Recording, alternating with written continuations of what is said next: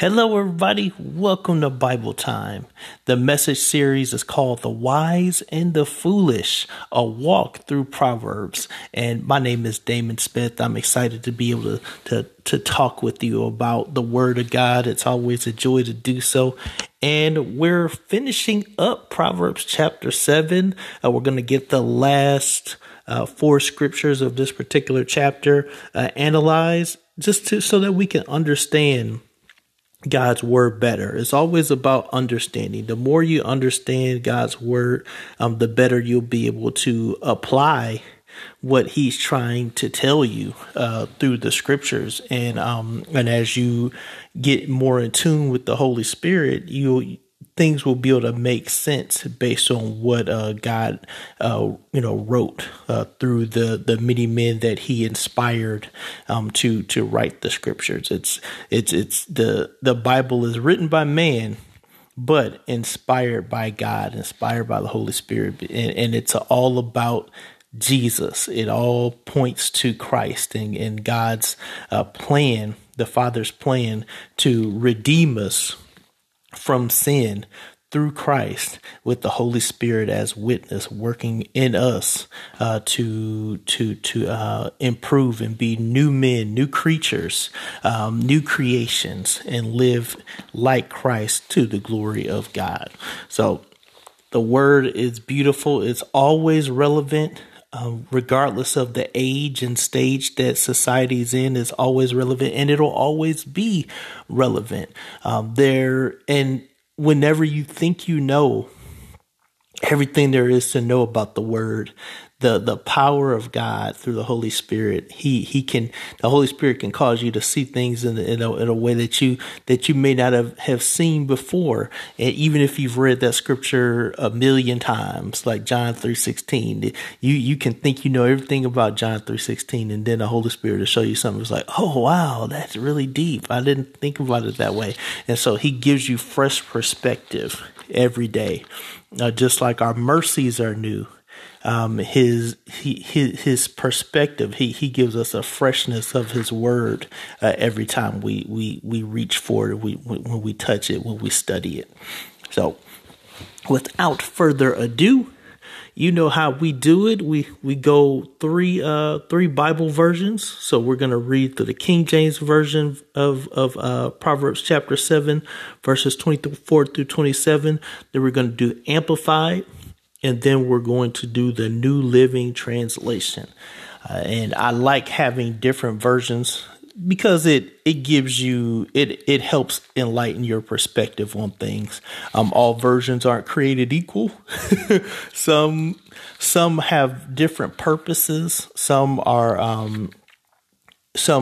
better from a literal standpoint, and then some are better from just an understanding and getting more clarity on the word. And so, but it's always good to check out the different versions and just understand why those versions were created and what they aim to do as it relates to translating the word of God for the sake of understanding.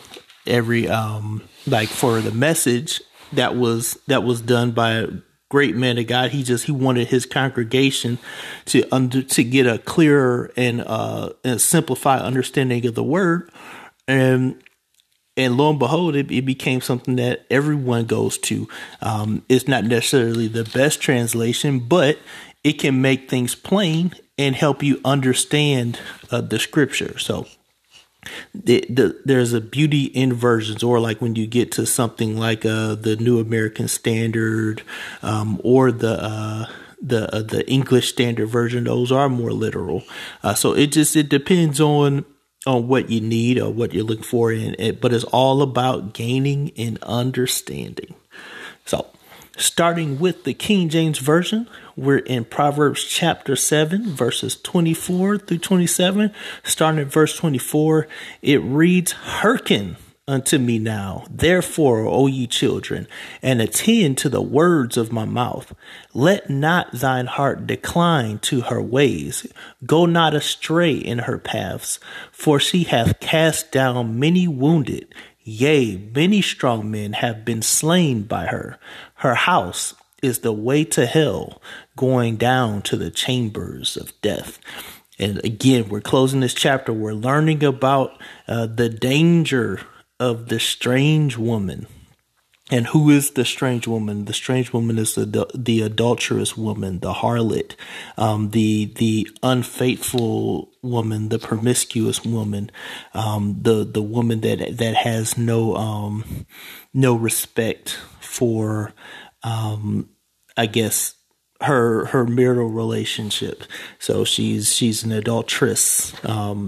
But again, it can be a man as well. You know, men can be adulterers. So it's about staying away from that person, because they will lure you and get you entrapped in a situation. And in this particular passage, we're learning about the end result of what happens when you get allured by such a woman. And so that was the King James Version. And now we're going to go to the Amplified version. Now, there are two Amplifieds. There's the Amplified Classic version. Then there's the Amplified version. I guess that's a little bit more standard. I like using the Classic version. For some reason, I like to read a little better. But yeah, you know, some may like the other Amplified, or like just the regular Amplified. But I'm a Classic version guy. So here's what it says here. Not much difference.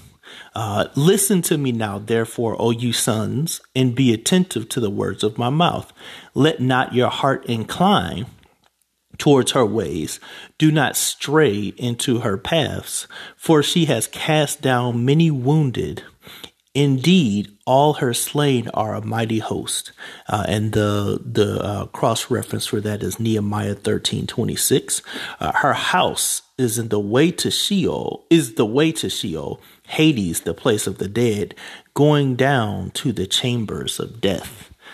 It's something about that chambers of death. We're going to talk about that. It's when I hear it, it's just, ooh, it's creepy, but it's really deep. And so now we're going to go into the New Living Translation. Again, not much of a difference. There's a little bit of nuance in this one. So it says, so listen to me, my sons, and pay attention to my words. Don't let your heart stray away toward her. Don't wander down her wayward path, for she has been the ruin of many. Many men have been her victims. Her house is the road to the grave. Her bedroom is the den of death. I was about to say den of thieves because we're so used to saying den of thieves, but her bedroom is the den of death. So if you go into her bedroom, you're not coming out alive. It may look nice, but it's the entrance to hell, to a hell that you may not be able to escape from. And so when we come back, we'll break down these scriptures and try to get more of an understanding. You with me? All right. We'll be right back.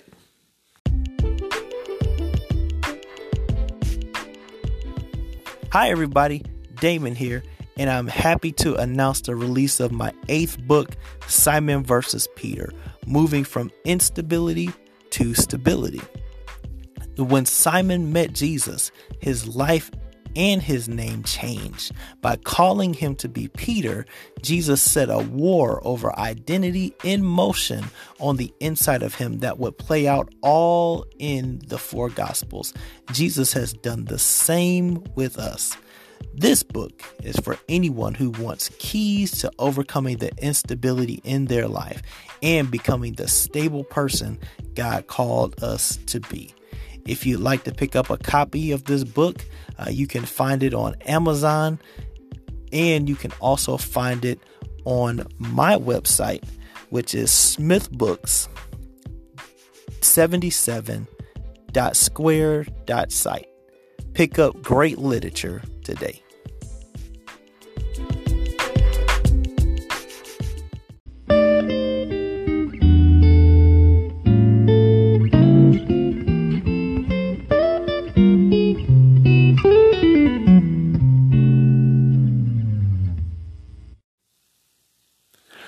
So as we close this thing out, the main theme that the father is trying to get through to his son or sons is that to listen, just as he starts with in the beginning of the chapter, he ends with it. He's saying, hearken unto me now. Listen to me, and not just listen like you're listening to music, but listen within a motivation to actually obey what I'm saying. Listen to obey. Listen to be attentive, to follow what I'm trying to tell you, to apply what I'm telling you. There is the reason why Jesus talks about people having ears, but not people hearing, but not hearing. Or in Revelation, he who has ears to hear, let him hear what the Spirit is saying to the church. When you see those in the scriptures, and when you see things like hearken, it's about obey what I'm saying, like do what I'm telling you to do. It's action. It's not just listen like you're listening to a song, or listen like you're listening to a football game or something on television, or you're listening, but you're listening to another person talk, but you're not ingesting anything that they're saying. It's just noise, like in Charlie Brown, where the teacher, all she's saying is wah wah wah wah wah wah wah. It's like, so you hear noise, but you're not actually in tune and in step with what that person is actually saying. So it has no impact. It has no effect. And what the father is trying to tell his son in these scriptures, I believe Solomon talking to his son, is to listen to what I'm trying to tell you. This is very important. And it's more than just very important. This is a life or death. If you don't listen to what I'm saying, you're in danger of being taken out by this particular type of woman. And why does he know this? Because God has given him a wisdom that is richer than anyone else's wisdom, but it's God always does something for a reason, and he gave Solomon wisdom for a reason. When we may not utilize or recognize why he gives us what he gives us, especially from a wisdom standpoint, but it's not just so you can do whatever you will with it. There's a purpose to it. There's a purpose for God to give a man or a woman wealth. It's not about just so that they can enjoy it and spend it, but there is a purpose for that. When you look at Esther, God put her in the palace when she was probably unqualified, but God made her to be selected and to have the interest of the king. But and she was in luxury, but her being in luxury wasn't the sole purpose of why she was there. The sole purpose of why she was there is so that she could be able to save her people from mortal danger from a man named Haman, who was trying to eradicate her people, her race. And it would have worked. He would have succeeded if she would not have been in the house, and if Mordecai wouldn't have reminded her that, hey, this is you're here for such a time as this. This is the whole point of why you were placed here. And when you recognize that, and especially when you're in tune with God, it changes your whole life, because it causes you to be awake and alert to to why you have what you have, and it allows you to move with more purpose. It allows you to be about the business that God put you there to, put you here to do. And we talk a lot about purpose nowadays. We talk a lot about your destiny and as a believer and as a person, and those things are all wrapped up in God. But again, there's a reason why you have what you have, and it's not for worldly interests. It's actually for godly interests. It's to make his name great, to make his name known, to showcase his ability, and to be ambassadors for him. And so if he made you rich, then he made you rich for a purpose, to glorify him and be a beacon of hope and light and support for others, and create things that may help make life better, or support those who can't support themselves, to give them a leg up, to strengthen them, to create opportunities for them to be employed, and not just be employed, but to learn skills and knowledge that they can pass on to their next generation and train them. So there's a lot of different reasons why. I mean, if he gave you a talent, he gave you that talent to glorify him and to show just how beautiful he made us, and the different abilities that we have is to be awe-inspiring and to be encouraging, so that when people go to you and say, wow, how did you get that gift? Or how did you learn how to do that? You can point to God. You can point to Jesus. You can point to the Holy Spirit. If it's intellect, it gives you an opportunity, gives you a platform to point to God, that he's the source of wisdom.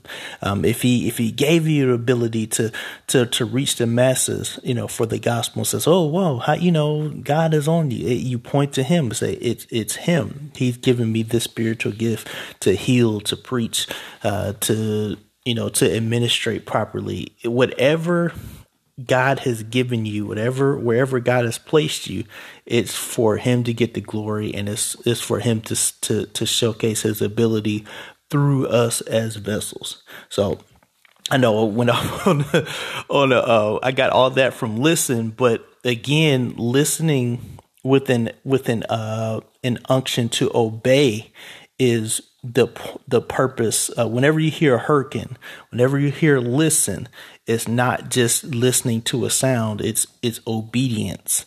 It's abiding by what is said. It's about applying what is taught for your benefit. And in this case, the benefit is you get to save your life.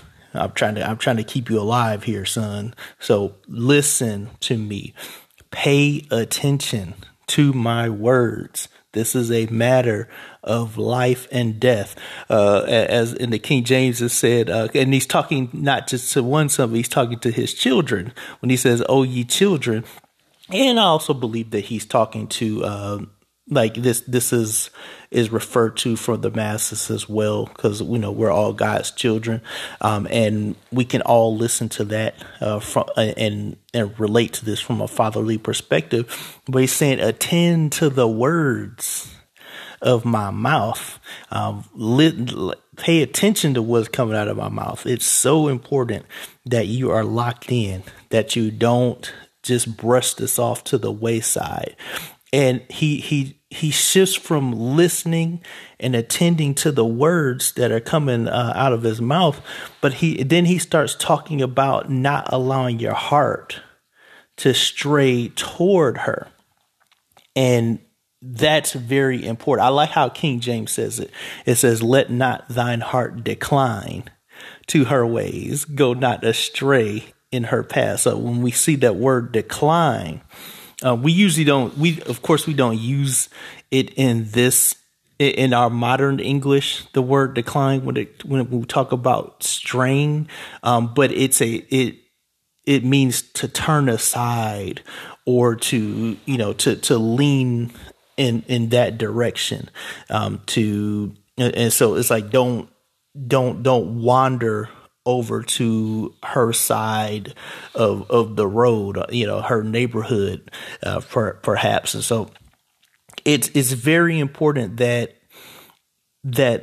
we keep that in mind.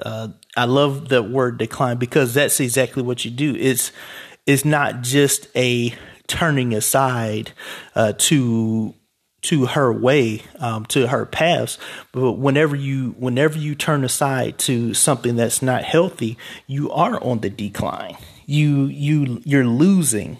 You're losing ground. You're going down. You're decreasing whenever you decline to someone who does not have God's interests in mind, God's interests in heart. You're on the decline. You lose value whenever you do that. And so when we talk about that word in modern, I mean, it really does have power, but again, that's one way to say it, but it's about, don't turn aside to her ways. Don't deviate from the path that God has you on. Deviate is another word that's associated with decline. That's another word that a synonym of that particular word. You can, when you look in the Hebrew, the root word for decline is the word decline is sawtaw or sawtaw, and one of the words is to turn aside, but it's also to deviate from duty.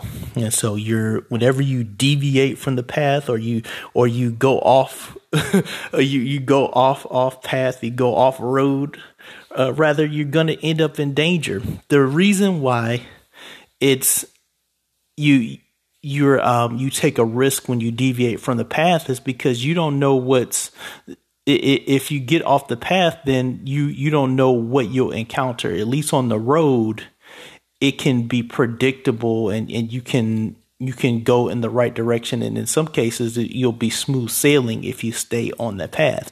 It's when you get off of God's path that things go awry.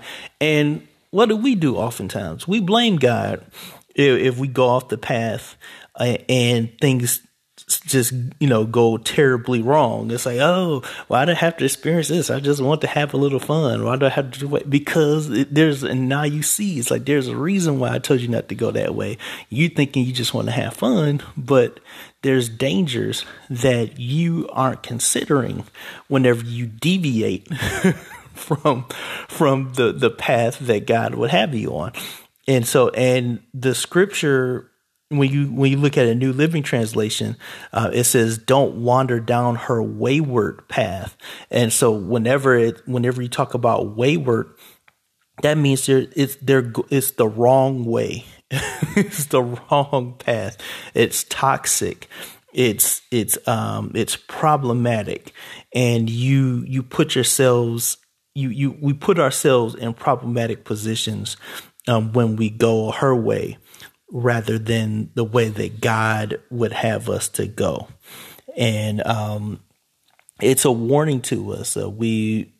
But we oftentimes have to learn these type of lessons in hindsight, rather than just, okay, you said don't go down that way. Lord, I trust you that you have my best interests at heart. And so even though it's intriguing, I'm going to do what you say, and I'm going to trust in you, and believe that you have something better for me than what that path has. I'm not missing anything. For those that feel like they missed out on a lot of fun and partying and all those other things, and trusted God. Some are bitter about it, but then some are just like, oh, well, they just wonder. They're okay with it because they recognize the dangers involved. And so, it looks like fun for a while, but eventually things will take a turn. Now, and then sometimes it can be hard for some to come to grips with that until later in life, to where you look up and it's like, you know what? It was good. It was a good thing that I didn't get involved with those things. It was a good thing that I didn't hang out with those people. It was a good thing that I didn't go to that particular event. It was a good thing that I didn't take a ride into with that person into this crazy uncharted neighborhood. It was a good thing because I don't know what could have happened, but it's hard to see it in the moment, and I feel like that's like God's okay with that as long as you understand it. Like, understand it later. You get the lesson later.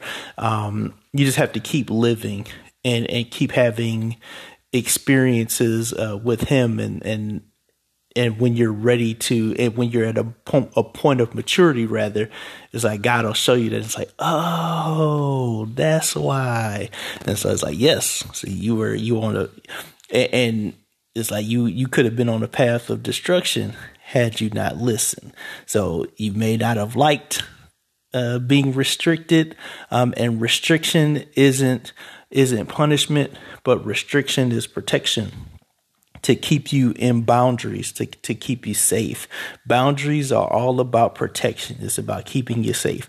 We don't like boundaries because our sin, our flesh and our sin nature wants to do whatever it wants to do.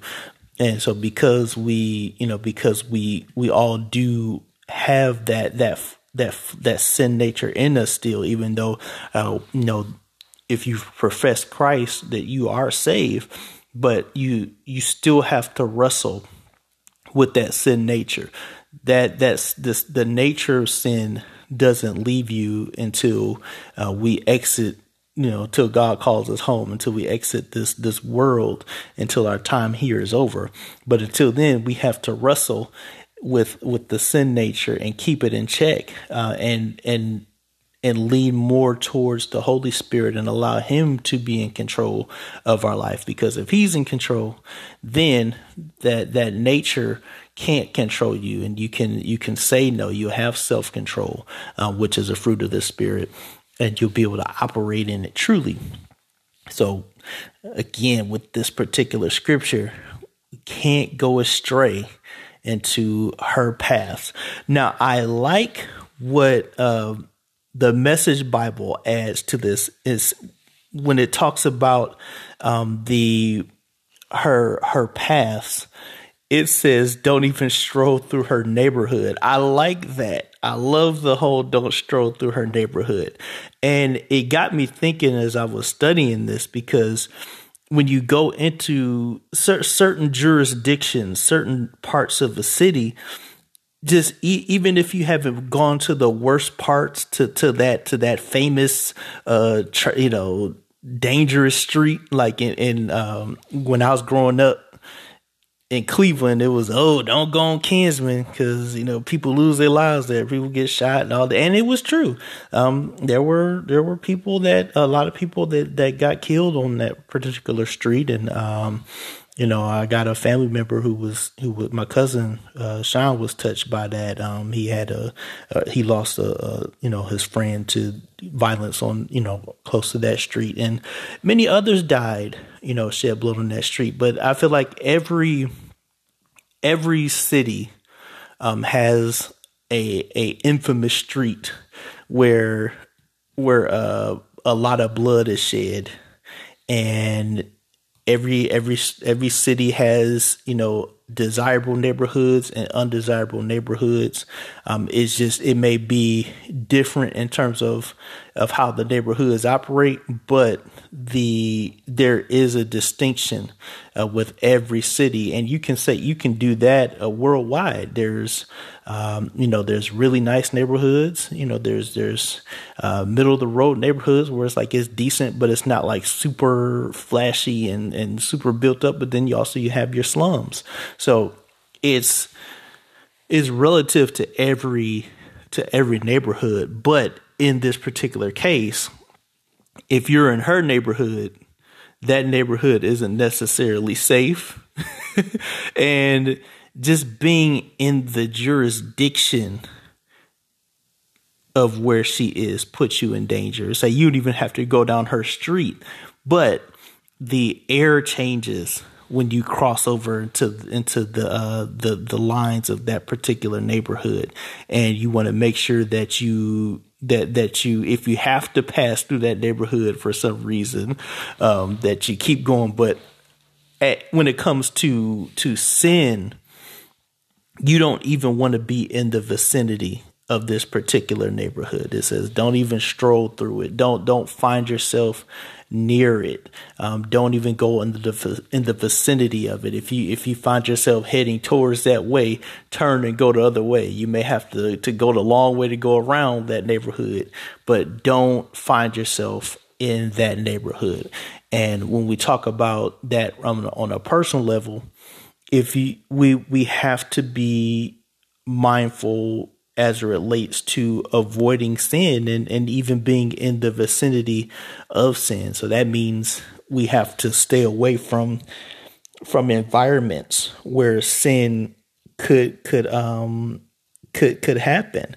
It's like we all know there are certain places where we don't need to go. And a certain place and at certain times where we don't need to be out and about. I remember many times hearing as a kid growing up, nothing good happens after, 12 o'clock or something like that. And I think the times varied, either 11 or 12 or 1. But and that's that you can count on that. Is if you're going out and you're going to places, it's the odds of dangerous things happening increase around those times, because that's where darkness is prevalent. And whenever darkness is prevalent, that's where sin likes to do its most devious work. So because sin likes to hide in the darkness, because sin loves the darkness, and those that live a life of sin love the darkness. So that's where they do their most devious work, is in the dark. So you don't want to be in those neighborhoods where you're inclined to sin. Is you can look at it even as protecting what you watch or what you listen to. Certain things can create triggers where you can't listen to it without your emotions being involved, and it can trigger negative things and cause you to, and maybe lead you to sin. And so you don't want to be in the neighborhood of that particular sin.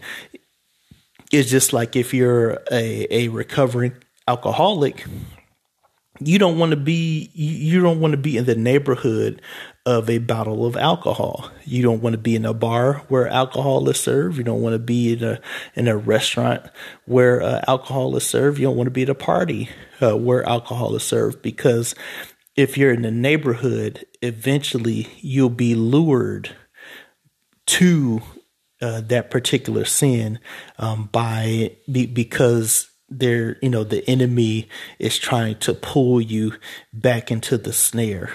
And again, when we talk about the strange woman throughout the chapter 7, she's very persuasive.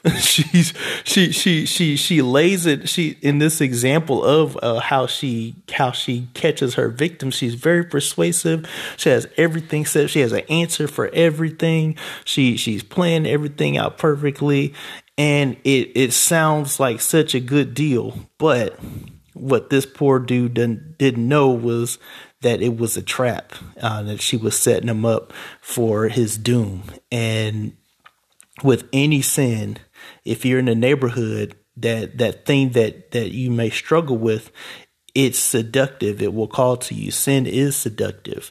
It will call to you. There's a reason why we have to resist, because sin can be a force if we're not strong. If you're not built up spiritually, you're not going to be able to withstand forever. Which is why if you're a new believer, you need to really be in Bible study. You really need to be active with the church. You really need to be around men and women of God who are really living it. And because that'll help you move further away from the neighborhood of sin.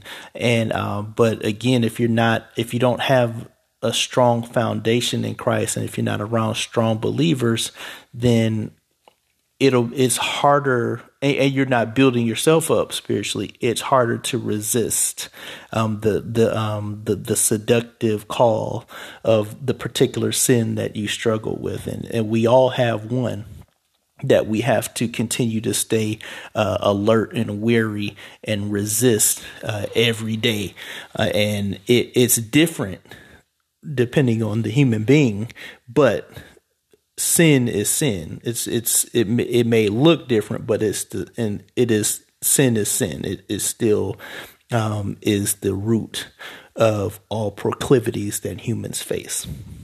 And so when we come back, we'll break down the second two scriptures. Hey everybody, Damon here. I've written many books, and one is a children's book called Watch Your Temper. We all get angry when things don't go our way, but how we handle it is what really matters. When Brandon and Trick get into a squabble, the dad teaches them an important lesson about what happens when anger goes unchecked. If you want to read this book to your kids, if you want to acquire this book, go to smithbooks77.square.site, pick it up, read it to your little ones, teach them about how to handle anger the right way and not the wrong way.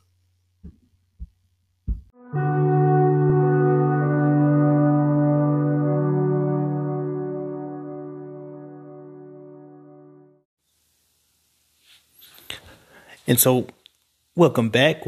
And so now we're going to talk about the last two verses of this chapter in Proverbs chapter 7, and we get to see her destructive path. Like she's got a lot of trophies on the wall. Whenever you're in the house of a hunter, they like to have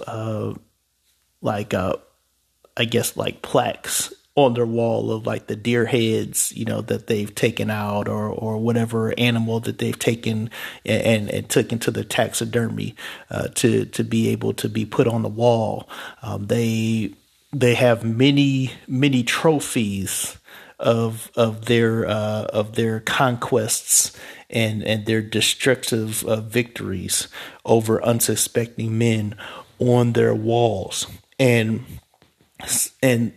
the father in this particular proverb, Solomon, the writer, he's trying to say, hey, don't be a trophy on this woman's wall, because she has taken down many.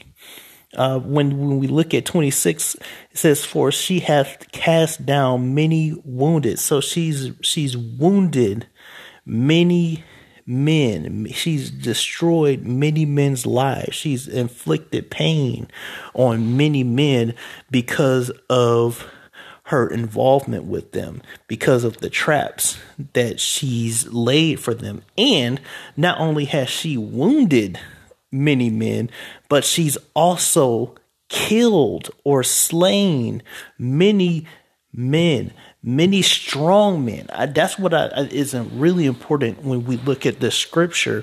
Is in King James, it says many strong men have been slain by her. So it's not about it. It's not just weak men that she can take down. She's taken down many strong men as well, because sin is strong.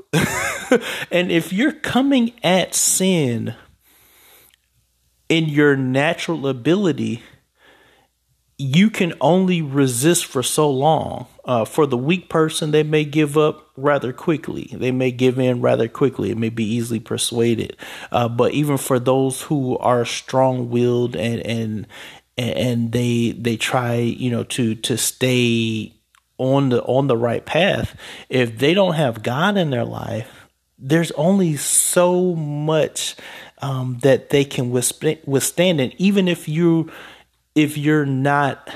a believer, but you have a weakness in this particular area, but you're mighty in a whole lot of other areas, she can take down those strong men and that are so mighty in faith and so mighty in bringing folks to God, and so mighty in being able to do wondrous things based on how God has created them to be. But this type of sin, this type of woman who operates in this type of sin can kill a strong man, can kill their reputation, can kill their family, can kill them physically. So this is a dangerous woman that Solomon is trying to warn her sons to stay away from. And when we think about, it's like, again, there's two ways. It's like she's wounded many and she's killed the strong men. And so when we talk about wounding, it means that she's hurt these men in some way, and in a way that they probably wouldn't be hurt if it was just in combat or something of that nature. Because a lot of times when men encounter like strange women like this, or vice versa, because there are strange men, and if there's a woman that encounters a strange man that has this particular ability as it relates to sin, they prey on their insecurities, and they tell them things that they want to hear, only to betray, the confidences that they may have, that person may have shared with the strange woman. And they put them in a vulnerable position where they create an illusion for the particular man to think that, oh, wow, this person really does care for me. But it's not the case. And so it becomes something where they are in a position and they inflict actual pain on this particular person emotionally, and put them in a precarious position to where now there's, maybe even if they're trying to protect their marriage or something like that, now there's a blackmail thing, or, just to make things uncomfortable. It could be a fatal attraction kind of situation. And many men, many women have been hurt by these strange women, these strange men, and it's sad. They've been pierced, they've been polluted, wounded by these particular relationships. And again, it's another word for slain. And so you can be there's different grades to wounding.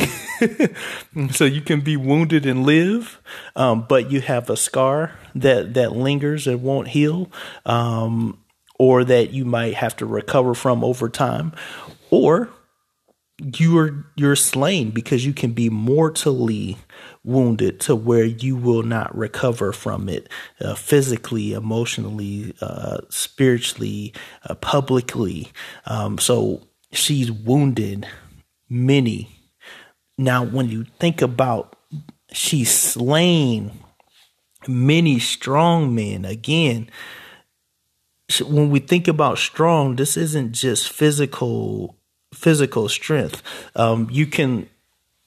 One example in the Bible, there are many examples in the Bible of this, but one that is really prevalent is with Samson, because when we think about the Bible and the abilities that God has given different judges, Samson was pretty much depicted in the Bible to be the strongest man on earth at one time or another, but because he was weak in this particular area, he allowed Delilah to be able to put him in a precarious situation where he lost his strength, where he was trapped and he couldn't get out of it, because he gave up his secret to his strength, which was the hair, but it wasn't necessarily about the hair, but it was the oath. It was the spiritual oath that was tied to the hair. And once that was cut off, now the oath was destroyed, and now his shroud of invincibility and strength was removed, and so now he could be taken, he could be bound. His eyes were plucked out, meaning they wounded him in such a way where they destroyed his eyes to where he could no longer see, and so he became he was blinded, and he had to live out the rest of his days without the use of his sight. But in the end, he took out the Philistines, and all the rulers and whatnot. And that was his mission. That was what he was supposed to do from the beginning.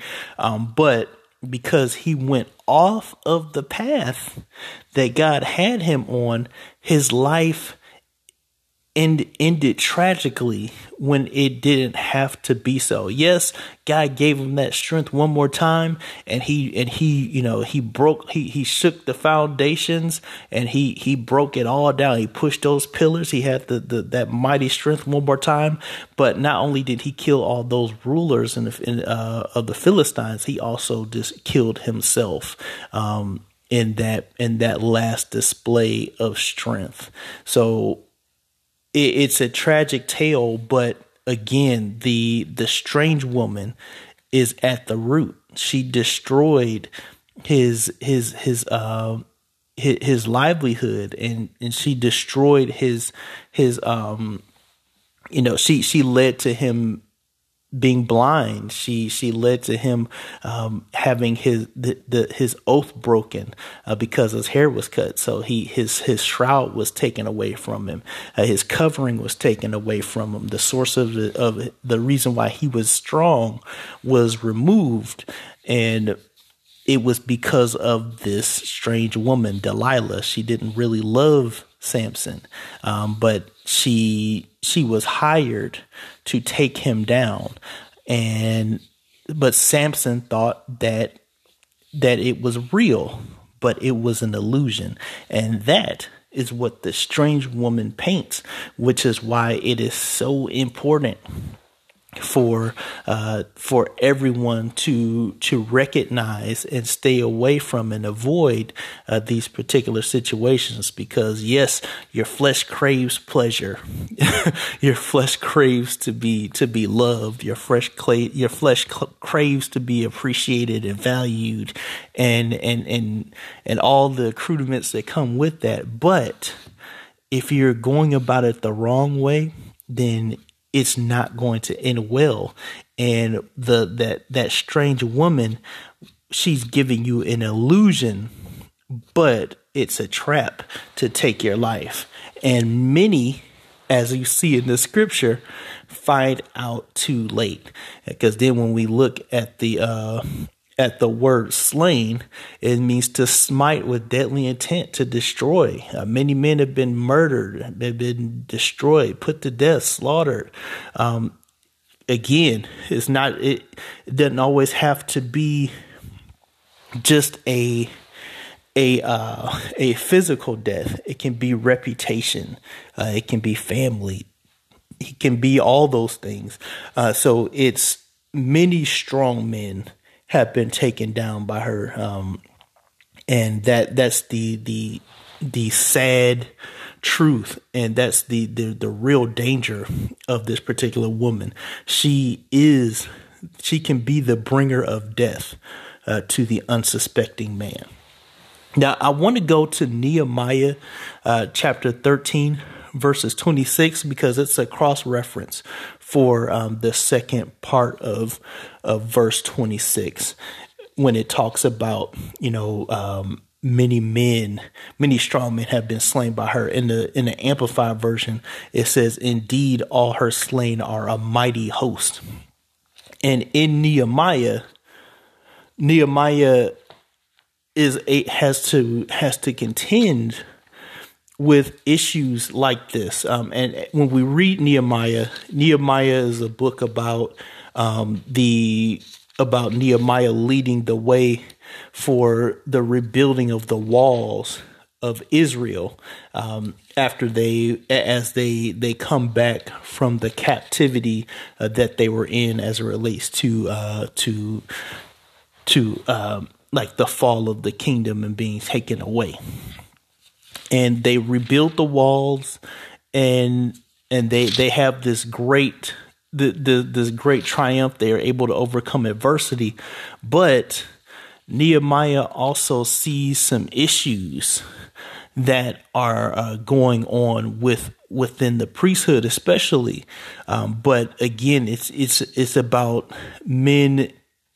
It's about the Jewish men having wives that are not Jewish. They have foreign women, or what they would call them in those days. A foreign woman, a woman that wasn't Jewish, was called foreign. They were called strange because, and the reason why they were called strange was because not only were they of a different culture, but they served a different God.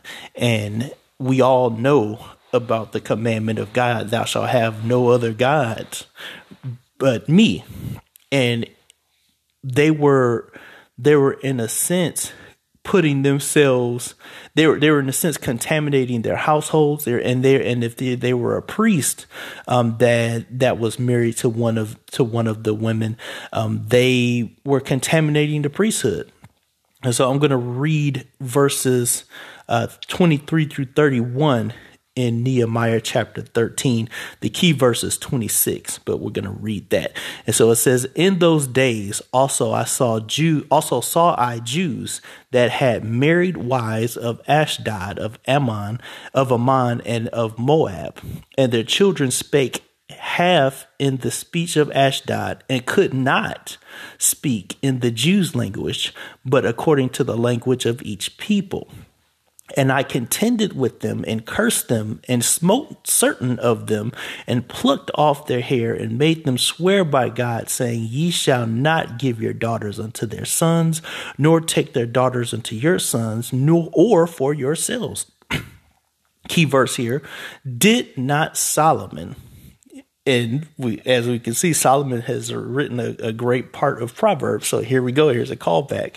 Did not Solomon, king of Israel, sin by these things? Yet among many nations was there no king like him, who was beloved of his God, and God made him king over all Israel. Nevertheless, even him did outlandish women cause to sin. Shall we then hearken unto you to do all this great evil, to transgress against our God in marrying strange wives? And one of the sons of Jehoiada, the son of Eliashib, the high priest, was son-in-law to Sanballat the Horonite. Therefore I chased him from me. Remember them, O my God, because they have defiled the priesthood and the covenant of the priesthood and of the Levites. Thus cleansed I them from all strangers, and appointed the wards of the priests and the Levites, everyone in his business, and for the wood offering at times appointed, and for the first fruits. Remember me, O my God, for good. And so when we look at this particular scripture, that key verse is, did not Solomon do the same thing? Did not Solomon sin this way? Did we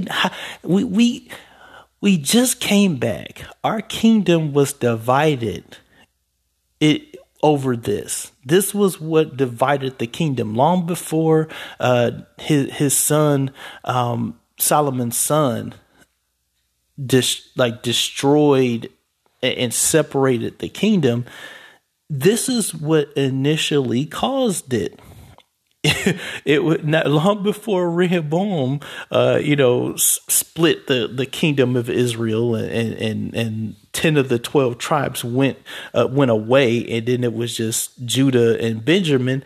Solomon messed up the unity. He messed up the whole system because he took foreign wives, and those wives, as you read in First Kings, those wives led him astray because they had different gods, and he started worshiping those different gods, and that caused God to be very angry, and so he punished him for that. He raised up adversaries for him Solomon had enjoyed a great time of peace before then, but now because he did that, God gave him some enemies to have to contend with, and the kingdom was destroyed from that moment. Once Solomon started going astray and worshiping other gods along with Yahweh, that's where the kingdom was rent. That's where things started to decline and decrease, and the destruction, the path of destruction of the kingdom of Israel began. So Nehemiah is trying to say, we just went through this. This is why we lost the kingdom in the first place. This is why our cities and our wall was destroyed in the first place. And so why are we going back to this? Have we not learned our lesson? And so he really was an advocate, was a crusader for making sure that they did not marry women that had different gods, these pagan women, these strange women. And in that same way, the reason why this relates is because, again, Solomon is teaching this, even though he didn't live up to it. But this is what the strange woman does. She destroys many men were slain because of Solomon's folly. The kingdom was destroyed because of Solomon's folly. And when we talk about how all her slain are a mighty host, yes, a strange woman can take down a whole nation. Sin, which is the source behind all wrongdoing, is what destroys a nation. And we have examples all throughout the Bible, especially in the Old Testament, of the destructive power of sin, starting from Genesis 3. It destroys, and it just gets worse and worse. And even now, I mean, we see the effects of sin. We see sin running amok. We have identity issues where, that shouldn't have been issues. We have crime going on. We have issues like what, men and women falling to strange, people that are adulterers and don't have their best interests at heart. We have many things going on, but the good news is that Christ is coming back, and when Jesus comes back, he's going to right all the wrongs. He's gonna straighten everything out. He's gonna eradicate all those who do wrong, and he's going to create order, and he's going to reign for 1,000 years after throwing the false prophet in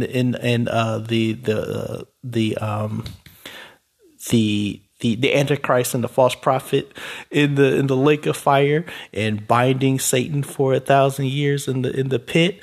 And he's going to take out the Antichrist armies, and he's going to reign with the believers for 1,000 years. And then when Satan tries to rebel, to come out after he's released after the 1,000 years, when he comes out and tries to come against the city, God's going to take him out once and for all. He's going to be cast in hell. Death's going to be thrown in the fire. Hades is going to be thrown in the fire. All those that didn't believe, they're going to be thrown in the fire, and new heaven, new earth. And you can find all that in Revelation.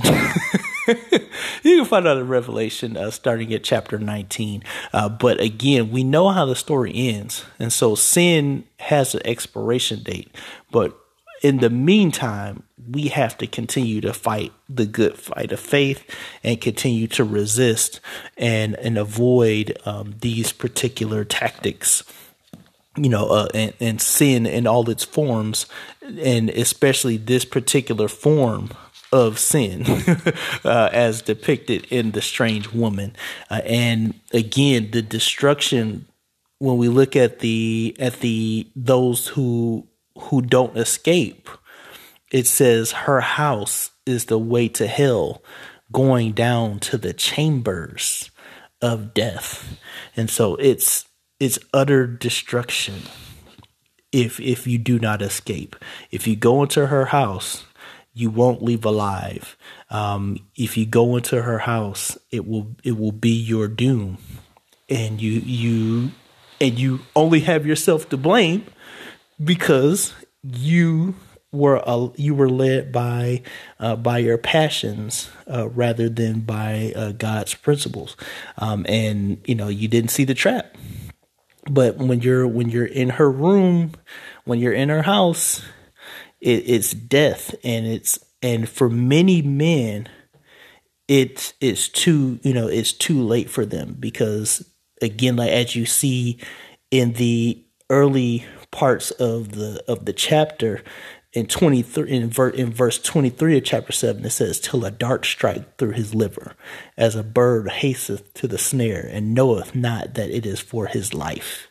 And so you're so caught up on getting what you want, getting the pleasure of the moment, that you don't see the dart. You don't see the weapon that's coming at you, and by the time you see it, or by the time you feel it, it's too late. You're already destroyed. You're already mortally wounded, and your end is near. I like how the Message Bible says that in 23:2. It says, "Like a bird flying into a net, not knowing that its flying life is over." You don't know that your life is over. You don't know that your days of bliss and normalcy are threatened and are over because of the trap that you were set in. The New Living Translation, again, it says, "Our house is the road to the grave. Her bedroom is the den of death." It leads to death. It is the pathway to hell. And many men don't escape. I like what the word chamber in there, when you look it up in Hebrew, and it's H2314. It says an apartment, in a bed, an inner chamber, and so that her bedroom is a chamber of death. And when you think about the chambers of death, it's like, man, death has chambers. And could that be a picture of hell? Could hell have rooms of torment? We don't know, and I won't know because I'm not going. But it is a scary and frightening thing to think about and to consider. But it's a innermost parlor, but it's a death parlor. It's a death apartment. It's a death chamber. And if you go with her, if you go in her house, if you go off the path, if you wander into her neighborhood and you go on her street, you're in for trouble. I'm gonna close. There's this one song that I liked listening to, that was played on Sunday mornings during the quartet hour when I was, listening to it with Marvin Winans. He had his show. He used to play something called "Don't Let the Devil Ride in Your Car." And it's like, don't let the devil ride in your car, 'cause if you let him ride, he'll want to drive. And so, and it's so true. If you allow him in, he's going to want to take over. And then it goes to don't let the devil drive your car, because if he drives your car, he'll take you too far. And that is true. And I was thinking about the fact that when you give the enemy control, when you give him the wheel, you lose control. You are defenseless against his wiles, against his schemes. And when you think about a car, most of the controls that allow you to operate the locking mechanisms and the windows and everything, they're on the driver's side.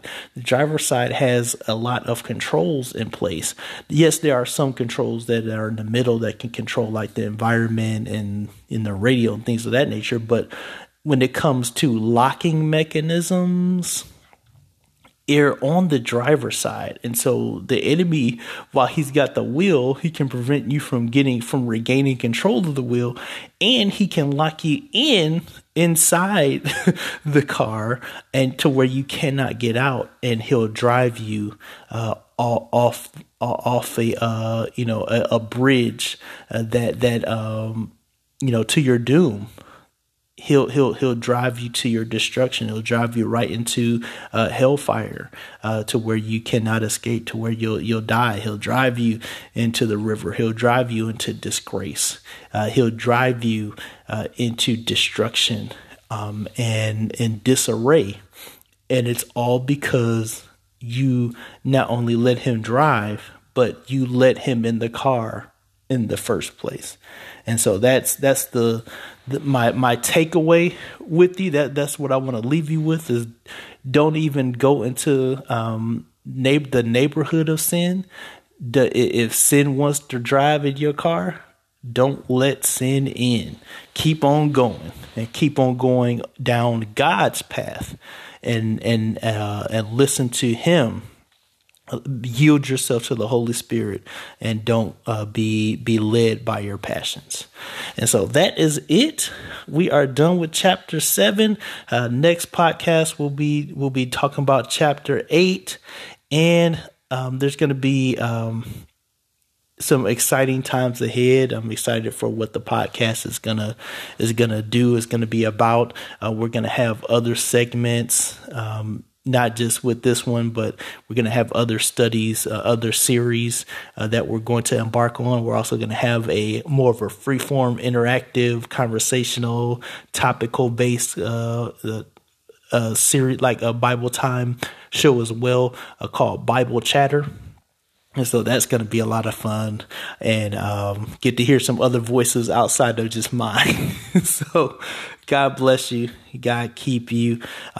Father, in Jesus' name, Lord, we love you and we thank you. We give you all the glory and the honor. Thank you for this time. Lord, please bless everyone who is listening to the podcast. Lord, if they're not saved, Lord, cause them to believe on your son, Jesus Christ, so that they may be shifted from death to life, so that they might be alive in Christ and no longer dead spiritually. For those who are saved, Lord, strengthen them, encourage them, Lord, allow them to have a hunger for your word, so that they may understand you more, so that they may know what to do and where to go and how to respond to anyone that asked them about you, and just how to respond to the different issues and situations in life. Lord, be that voice for them. Allow the Holy Spirit to teach them and train them. Lord, allow them to feel the presence, your presence, Father, and allow them to feel, the friendship and the presence of Jesus as they take every step and breathe every breath in their life. Lord, it's in Jesus' name that we pray. Have your way. Amen. And so that's it. God bless. Stay safe. Until next time. The New Living Translation is published by Tyndale House Publishers, and the Amplified Bible Classic Version is a project of the Lockman Foundation.